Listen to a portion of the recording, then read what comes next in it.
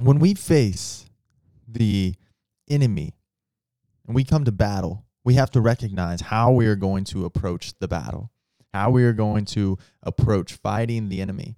And we are told in Ephesians 6 exactly how to do that. It's putting on the armor of God, but it's not to read it flippantly and just receive that and just read through it nonchalantly. This is how I believe that it should be read.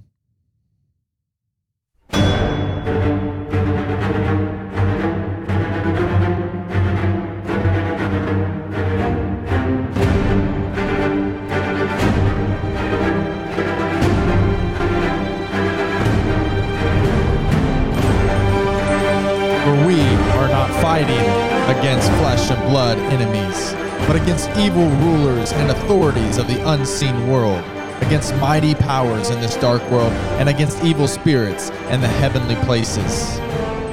Therefore, put on every piece of God's armor so you will be able to resist the enemy in the time of evil. Then, after the battle, you will still be standing firm. Stand your ground, put on the belt of truth and the body of armor of God's righteousness. For shoes, put on the peace that comes from God's good news, so that you will be fully prepared. In addition to all these, hold up the shield of faith to stop the fiery arrows of the devil. Put on salvation as your helmet, and take the sword of the Spirit, which is the word of God. Pray in the Spirit at all times and on every occasion. Stay alert and be persistent in your prayers for all believers everywhere.